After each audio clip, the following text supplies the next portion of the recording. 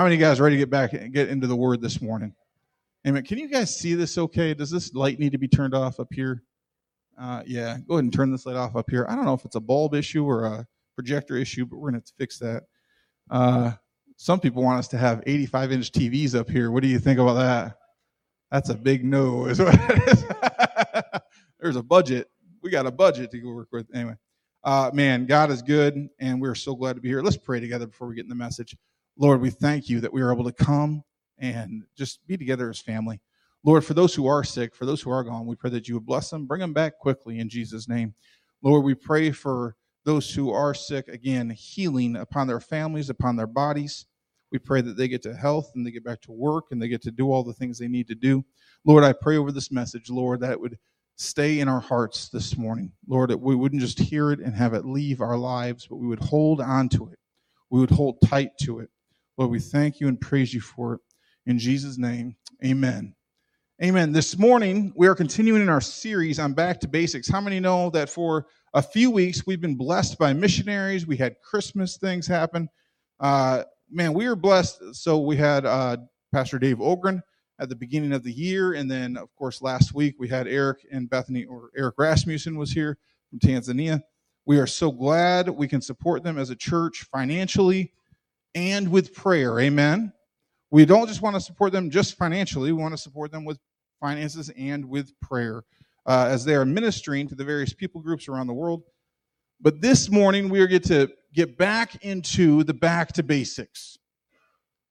Back to basics. What does it mean to be a believer? What does it mean to be a Christian? What are the things that we hold dear to? What are the basics that we adhere to as believers?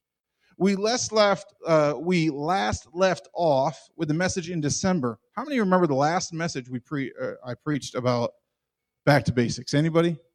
It's on YouTube. You can watch it. It's a pretty good one. What it means to be a living sacrifice. What does it mean to be a living sacrifice? To be an example to Christ or example of Christ in how we live as believers and how we love each other. How many know we're called to love each other, right? Anybody? I heard one right over here. Anybody? We're called to love each other on this side of the church, right? This is like, remember Lost, the others? That's them over there. The others. No. Listen, we are called to love each other. None of us are perfect. We all have work to do and to improve, but we do so with the grace of God, first for ourselves and then for each other, right? How many know sometimes we need grace for ourselves? We go, I can't minister to that person because I have things that I'm messed up with, right? And there's some truth to that. God wants to continually work on us. But how many know that we are called to minister to people? Amen? We're called to minister Christ to people. Say, grace for myself, grace for those around us. I was thinking about this last week. I was driving. Does my view of those I come in contact with line up with God's view of those same people? That's a good question. Does my view line up with God's view? So I'm driving down the street, and I saw someone that, if I'm going to be honest with you, is very annoying to me. Anybody know what I'm talking about? Right? Maybe it's just me. Do you know anybody? Does anybody here know anybody that annoys you? If you do, raise your hand. The rest of you are liars, right? How many know someone that annoys you, right? How many? Okay, let's get a little close to home. How many of you are sitting next to anyone that annoys you? Do me a favor. Look at your neighbor and just say, "Don't annoy me." That's a good one. Don't annoy me.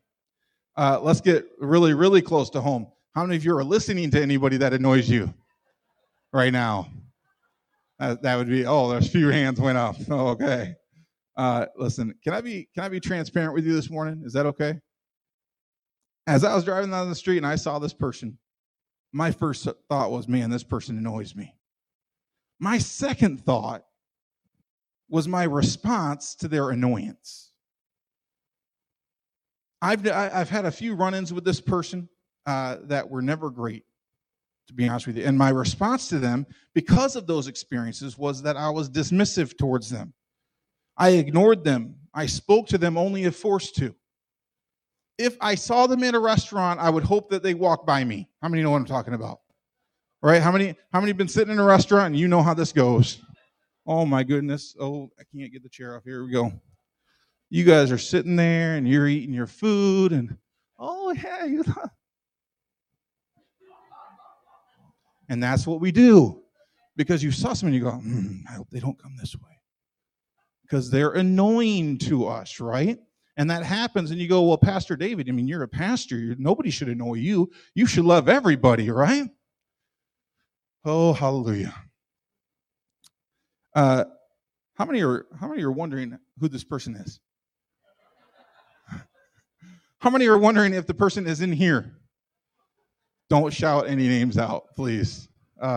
Listen, let me say clearly, it wasn't anybody in the church. I promise you, that's not what it was. But it was somebody in the community. And how many know that we are called to minister to the community? Right? How many know we're called to minister to people? Right? We're not called to, I mean, God bless them, but we're not called to minister to cows, right, Gary? I mean, they're called to minister to us with beef, but we're not called to minister to cows. We're called to minister to people. We're called to lift up Jesus among people. Amen? That's what we're called to do. All people. Not just the people who come to our church. Not just the people who come inside these four walls, right? We're called to minister to all people. So I'm driving down the street. I see this person. I had this thought that I'm annoyed by them. I do everything I can to avoid them. And then I was immediately convicted by the Holy Spirit. I didn't hear the audible voice of God, but I felt the Lord speak to me clearly. They are made in my image too. Amen? They are made in my image too. Somebody say, ouch. That's what I felt. Listen, we're called to minister Christ to people, and it's hard to do that when your heart is hard towards them. It is hard to minister to people when your heart's hard towards them. Isn't that right?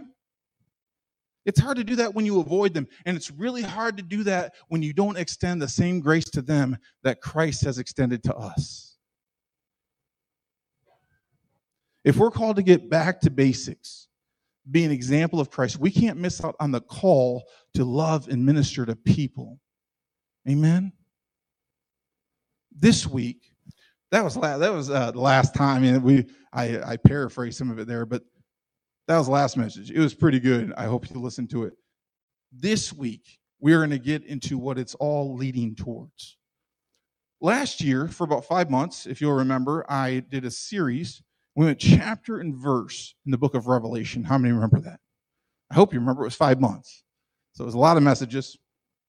We went chapter and verse to the last book of the Bible, Revelation. And towards the end of Revelation, we experienced together the message entitled, The Return of the King.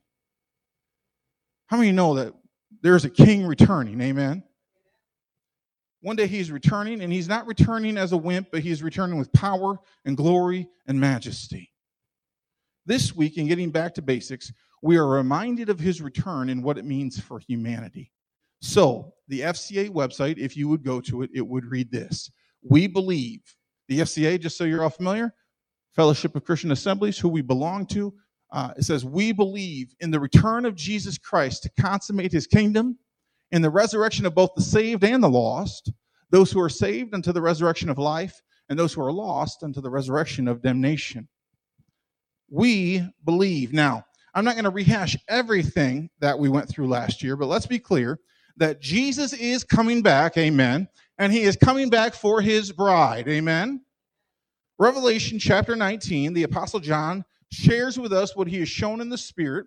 We're going to start in verse 7. It says this, let us rejoice and exult and give him the glory, for the marriage of the Lamb has come, and his bride has made herself ready. It was granted her to clothe herself with fine linen, bright and pure. For the fine linen is the righteous deeds of the saints. And the angel said to me, write this, blessed are those who are invited to the marriage supper of the Lamb. And he said to me, these are true words of God. Now, in case you're not familiar with what this means, let me share this joy with you. When Jesus returns, he's coming for his bride, and his bride is the church. One minister said this: they are the ones who love Jesus. They are his followers. They are those who ache to longingly be with their Lord and Master. They are those who have made a decision to serve Jesus with all their hearts, with all their souls, with all their being. They are the ones whom Jesus cleanses and purifies. They will be a glorious church without spot or wrinkle. In a word, they are holy. He is coming to consummate his kingdom. Say consummate. What does that mean? It's not a word that's used often other than in the context of marriage. To consummate a marriage means that a husband and wife come together in physical unity. Amen? If you're married, say amen. If you're not, say not yet. Come on. Oh, we want to preach on this now. No, not yet. So somebody wants me to preach on this? To consummate a marriage means that a husband and wife come together in physical unity, and the two become one, not just physically, but spiritually. Right? That's why, hey, listen, I'm not going to preach on this, but let's just have a little rabbit trail here.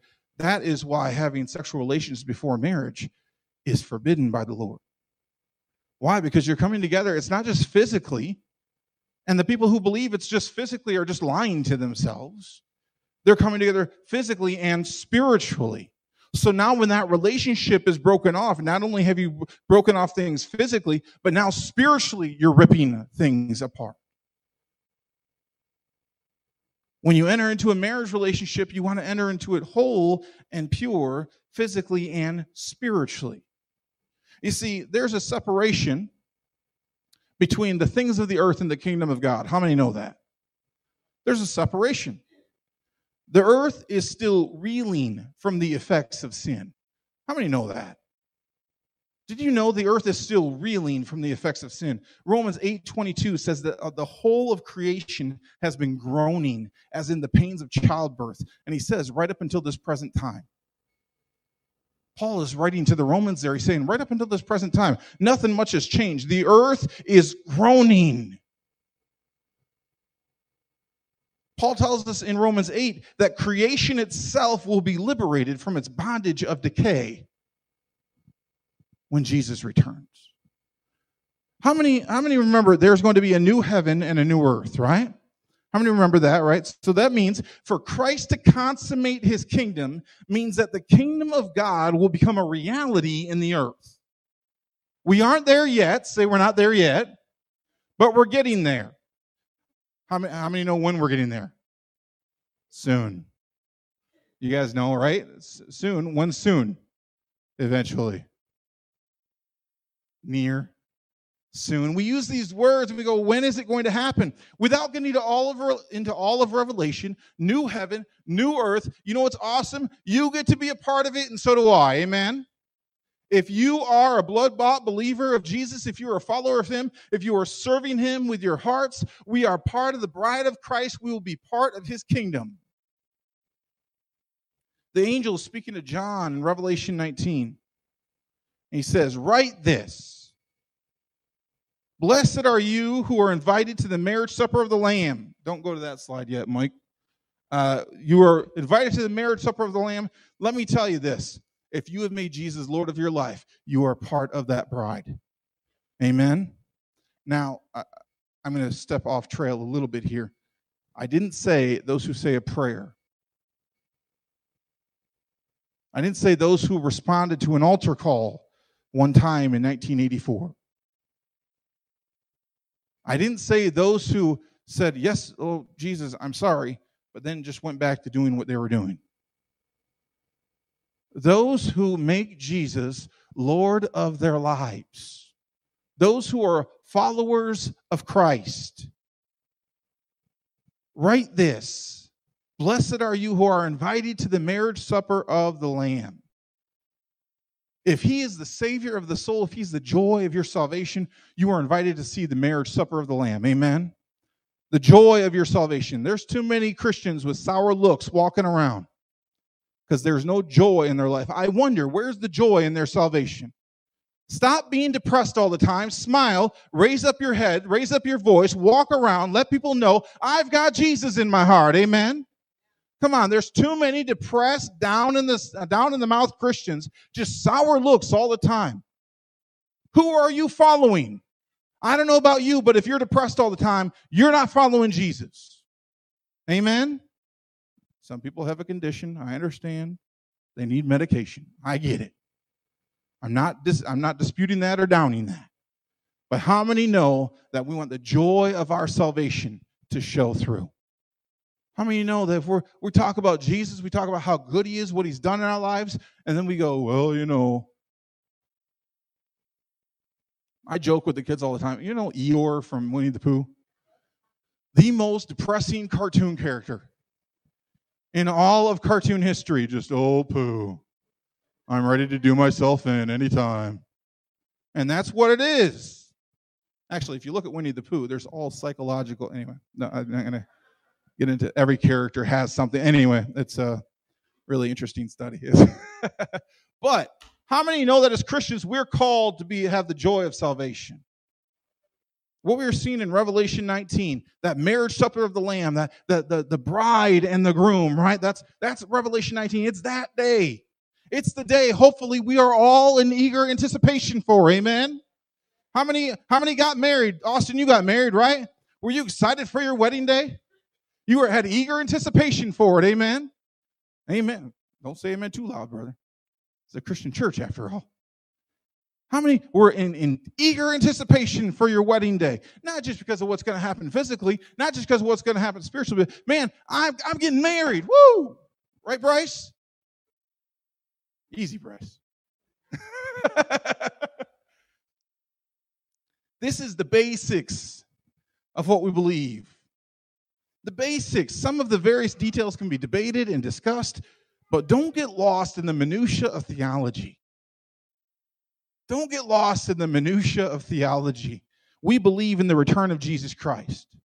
What that means is that right now we are in eager anticipation of his return, but it has not happened yet. Say not yet. If you hear anyone claiming to be Christ returned, you need to lovingly direct him to the police station. Lovingly, don't get me wrong, lovingly direct him to the police station because he is either crazy or he's a con man. How many say crazy? Con man. If somebody comes and says, I'm Jesus Christ returned, say, get out of here. Boom. Right? Lovingly kick them to the curb. Lovingly, right? How do we know that? Because when he returns, there is no doubt about who he will be. There's no guessing as to who he is. He gives us very specific indicators about what he will be doing. And let's put it this way. If someone says he's Jesus and he's not riding a white horse, it's not Jesus. Amen. If he says he's Jesus and he doesn't have the armies of heaven behind him, it's not Jesus. Amen. He is a liar. He's in need of some serious help. And we should lovingly direct him towards serious help. Revelation 19, verse 11 says this. Then I saw heaven opened, and behold, a white horse. The one sitting on it is called Faithful and True, and in righteousness he judges and makes war. His eyes are like a flame of fire, and on his head are many diadems. And he has a name written that no one knows but himself. He is clothed with robe dipped in blood, and the name by which he is called is the Word of God. And the armies of heaven, arrayed in fine linen, white and pure, were following him on white horses. From his mouth comes a sharp sword with which to strike down the nations, and he will rule them with a rod of iron. He will tread the winepress of the fury of the wrath of God the Almighty. On his robe and on his thigh, he has a name written, King of Kings and Lord of Lords. When he returns, he's coming back with a tattoo down his leg and a commitment to make someone bleed. Amen. He's not coming back as a wimp. He's coming back as a warrior. This brings us to the second part of the FCA statement. When we believe that he's returning, he will consummate his kingdom. And then this is interesting. I don't know that we've actually ever discussed this before in church and in the time that I've been here for nearly almost 7 years. We believe in the resurrection of both the saved and the lost. Those who are saved unto the resurrection of life, and those who are lost unto the resurrection of damnation. Say damnation. Say life, damnation. John chapter 5, verse 28 through 29 says this. Do not marvel at this, or do not be amazed, For an hour is coming when all who are in the tombs, say all who are in the tombs will hear his voice. Go next. It says this, and they will come out. Those who have done what is good will rise to live, or those who have done what is good to the resurrection of life, and those who have done evil to the resurrection of judgment. This is something we don't think about very often. Everybody, say everybody, will be resurrected. Everyone will be resurrected. All who have lived until now and into eternity will be resurrected. Without getting too deep into the weeds about this, it seems clear that we will all be given new bodies, but not everybody will be enjoying them in eternity. Know what I'm talking about? It seems clear that we're all coming out of the graves. You say, well, Pastor David, how's that going to be? How's that going to happen? For some, there's going to be some dead bones that some new muscle and tissue and blood are going to need to come into. For some, they've been cremated. Some, they're going to have to be gathered from lots of different places. How many of you know if you've been cremated, sometimes they throw you into the wind somewhere, right? Or they toss you into the ocean or whatever it may be. Listen, I believe he is the creator. I believe he created the heavens and the earth. I don't believe it's that hard for him to bring a body back together. Amen? Don't get too deep in the weeds about it, though. It's really interesting stuff. But those who are saved will be to a resurrected life. Those who are not, to a resurrected damnation. If you remember the study in Revelation, you know that at the end, how many remember the beast, the false prophet, all those who follow him, they share in punishment. They share in their destruction. Now, I've preached a few funerals. And it occurs to me that nearly every funeral that I preach, the family believes the one who has passed is in heaven. For the most part, right? You'd be hard-pressed to find, every once in a while, they're like, all right, I see you up there, Bill. Oh, hey, God bless you, Bill. There's not too many that are like, hey, Bill. Come on, you know what I'm saying, right? For the most part, the family believes that the person who passed is in heaven. How many know that, unfortunately, that is simply not true? It is simply not true. We pray, we hope, we believe that they're in heaven. We really want them to be in heaven, right? We leave the judgment of it up to the Lord. But the sad fact is that many will pass away into destruction rather than glory. Why? Because we believe in heaven, and how many know we believe in hell? Right? Some say, well, I don't believe in that. Well, you don't believe the Bible. Come on. You can't just believe the good parts. You can't just believe the sunshine and the rainbows and the puppy dog tails, right? We also have to understand the destruction. We have to understand the hell. We have to understand it's a gruesome end to the enemies of God. How many know, remember going through Revelation 19, it's a chapter filled with victory. Jesus coming back in all his glory, amen?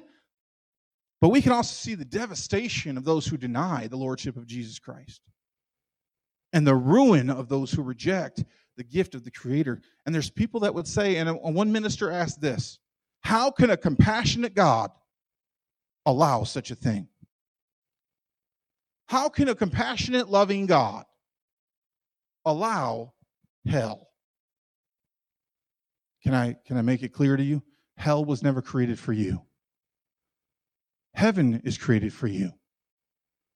Hell was created for the enemy and those who follow him. Hell was created for the enemy and those who follow him. So people would say, well, how can a loving God allow us such a thing? Because God has allowed us to freely choose whether we will follow him or we will reject him. Are we going to follow the sacrifice? Are we going to follow the gift? Are we going to open the gift? Are we going to receive the gift? Or are we going to reject him? For those who have the question, how can a compassionate, loving God do such a thing? The question forgets that God is at one and the same time a God of love and a God of holy justice. To ask the question is to ignore the devastating consequences of sin. to ignore that which separates us from God. The minister said, we must remember the number of times in the book that God has offered them forgiveness if they were to repent. How many know in our lifetime, God continually offers us forgiveness, forgiveness, forgiveness, forgiveness. And how many know so often we go, no thanks, we'll do our own thing. No thanks, I'll make my own choice. No thanks, I will choose to follow my will rather than your will. The devastating consequences of sin. He offered them salvation time and time and time and time again. For as long as that was possible, and they rejected him time and time and time and time again. People say, well, why hasn't Jesus returned yet? I believe he's waiting until the last possible second to have as many people as possible come to know salvation in him. Why? Because he desires to be with us. He desires that no one perish, but that everyone comes to Christ. That's what he desires. Is that the reality of the situation? Unfortunately, people reject him every day.